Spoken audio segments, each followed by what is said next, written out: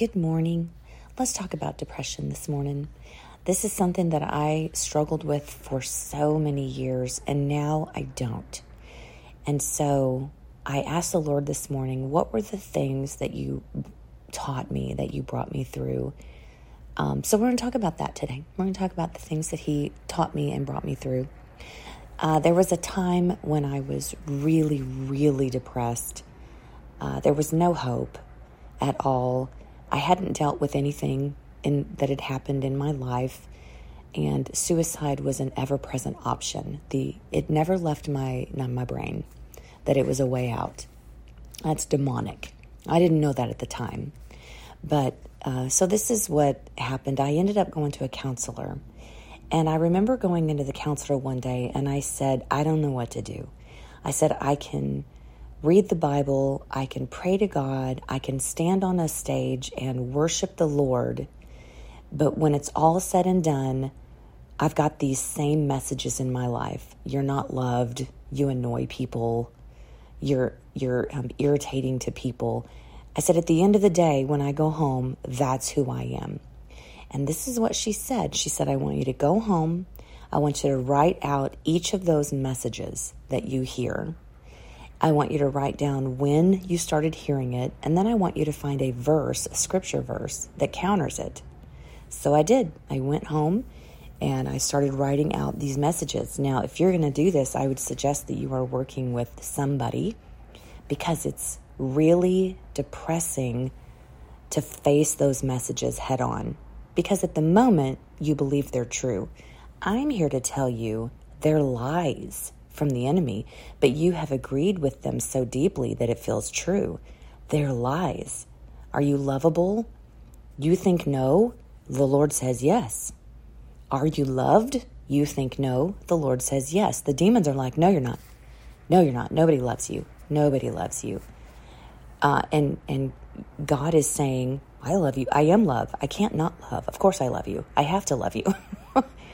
So I would suggest that you are working with somebody, sit down with somebody that can read these messages and give you the truth. Otherwise, I don't want to make it worse, right? So I wrote down all those messages. I cried the whole time because I thought they were all true. And then I went and I found one or two scriptures that said the opposite. Like I thought I wasn't loved, I went and found the ones about how much God loves me. So I went back to her the next week and I said, here's my homework, here's what I've done. And she said, okay, for the next week, you need to repeat these scriptures to yourself all the time. Just keep them in front of you and keep repeating them. So I did, and I didn't feel any differently. And so I went back the next week and I was like, it's not working. It's not working. And she said, Karen, you've been saying these negative messages to yourself. Now she said, I've been saying them to myself. I now know they were demons, and I had agreed with what they were telling me, which gave it power over my life. But this is, at the time, this is what she said. You've been saying these things for over 20 years. It's going to take longer than a week to disrupt it.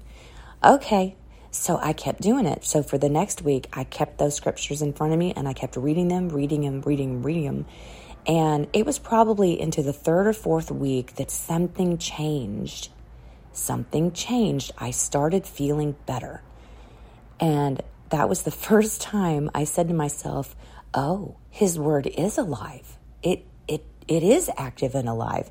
I didn't know up to that point. I hadn't had that kind of, that had never happened to me. His word is alive. It actually does come in. It does change you because He is the word. It's Him. It's Him. So as we're speaking those things over our lives and speaking them out loud, it does change things. Absolutely does change things. So I continued doing that, and I had a huge breakthrough. Just the word alone gave me a huge breakthrough. So that was one thing that was really good. Another thing that I started doing, then I was baptized in the Holy Spirit. I didn't know it was a thing. I was baptized in water when I was 27 years old, and I accepted Christ. I was baptized in water, and that was it.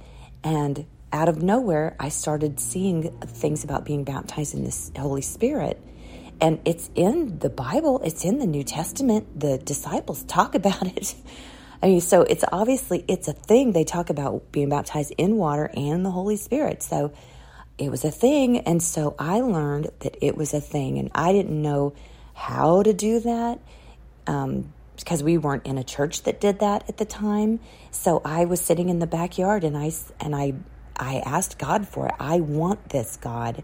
And then I started trying to make, like speak in tongues and just personally to myself.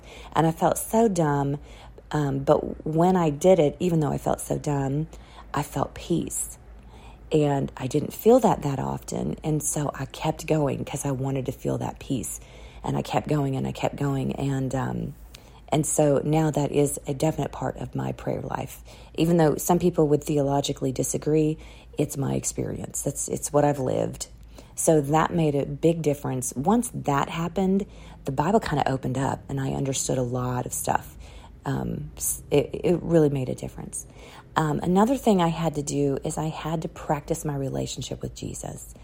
A lot of times we're just praying to the ceiling. It doesn't feel like anybody's hearing me. I don't have a relationship with Jesus. So what I did is I made a prayer spot. I got up early in the morning because that's when I could do it. That's when everybody was asleep.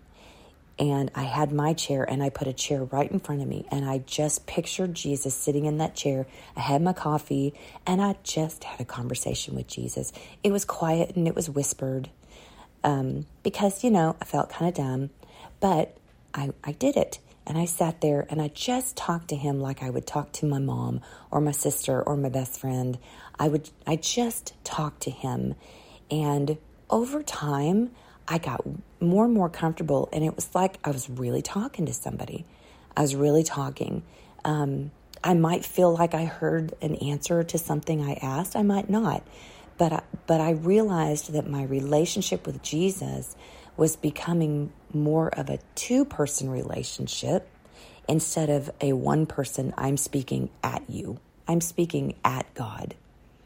But this allowed it to morph into a two-person relationship where I felt like I was actually talking to somebody. That was a game changer as well.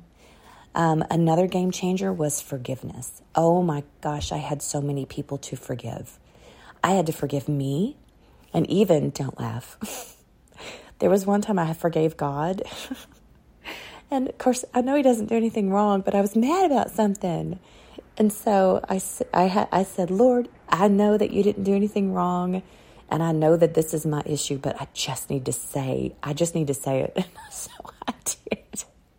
I don't know. He might have something to say about that when I get up to heaven, but I love him and he loves me, and I just needed to say it for my own, moving on. I just needed to say it. I had to forgive me. And I was probably the last person I forgave. I started with everybody else, the people who had deeply, deeply hurt me. And I started forgiving, because if Jesus can forgive me for all the stuff that I did, how can I hold this against this person over here when I've been forgiven of more? So I had to get rid of bitterness. I had to get rid of unforgiveness. And that was a process. It took a while, but I'll say this. Each time I did it, I felt a little bit lighter. And a little bit lighter, and a little bit lighter. And I'm coming out of this dark depression. And then getting in the Bible, I really had a hard time getting in the Bible. I remember saying to my husband early on, I don't get anything out of reading it. I don't get anything out of it. It's just like reading a story. I remember saying that to him. And so what somebody said, which was a really great idea, she said she knew somebody that read a chapter of Proverbs a day, because there's 30 Proverbs and there's 30 days in the month. So whatever day it was, they would read that chapter of Proverbs. So I didn't know what else to do. So I started reading a chapter of Proverbs for whatever day it was. And Proverbs are really easy to understand for the most part. And it's really easy to get the spiritual meaning of what the writer was trying to say. It's really easy to get it, because it's pretty obvious on a lot of it. So suddenly I'm like, I'm understanding this. I am understanding the spiritual stuff to be talked about in Proverbs. And that just sort of started spilling out onto the New Testament and the Old Testament. And then I fell in love with the Old Testament. I love Genesis. I love the story. I love the Exodus story. I just fell in love with the Old Testament. And now I'm starting to fall in love with the New Testament because they both talk about the same thing, Jesus. So it's all I can think of in the moment. All of this walked me out of that darkness and into light. Do I still struggle with things? Yeah, I realized about, was it a year or two ago, things were getting really bad in my life, and I had two friends who staged an intervention, and they took me out to dinner, and they said, Karen, it's bad. It's really, really bad. And one of them, I think it was both of them, said, you need to read a book on codependency. I had never heard of it. So I went and I found a Christian book on codependency because I'm sticking with Christian stuff no matter what. And I was thick, deep in the middle of codependency. And this is after I've walked through all of this stuff, the next thing comes up, which is what God will do. He'll just do one thing at a time. He is so gracious and he is such a gentleman that he will not overwhelm you. He's like the shepherd leading the lamb. He will not overwhelm you. You ask him to help you walk through this and he will do it one piece at a time. And that was the next piece. It was codependency, and it was really tying down my world. And so then I had to go back to my coffee talk, and I had to put the chair in front of me and start talking about what I was reading in the codependency book and start working my way out of that. And it took a while. And then, the next thing will come, and we'll walk through that together as well. But each step brings me more out of darkness and more out of darkness. So let me pray really quick for whoever is listening to this. Lord, I pray over whoever's ears hears this podcast. I pray for them. I pray that you would walk them through what they need to walk through in order to get to light on the other side of this darkness. And I pray that for victory, and I pray that there will be success, and they will feel lighter and lighter as they continue to work through things and walk with you. And I pray blessings over their life. And I can't wait to see their smiles in heaven when they come up to me and say, I got out of it. Jesus helped me out of it. I can't wait. Thank you. We'll see you. Bye-bye.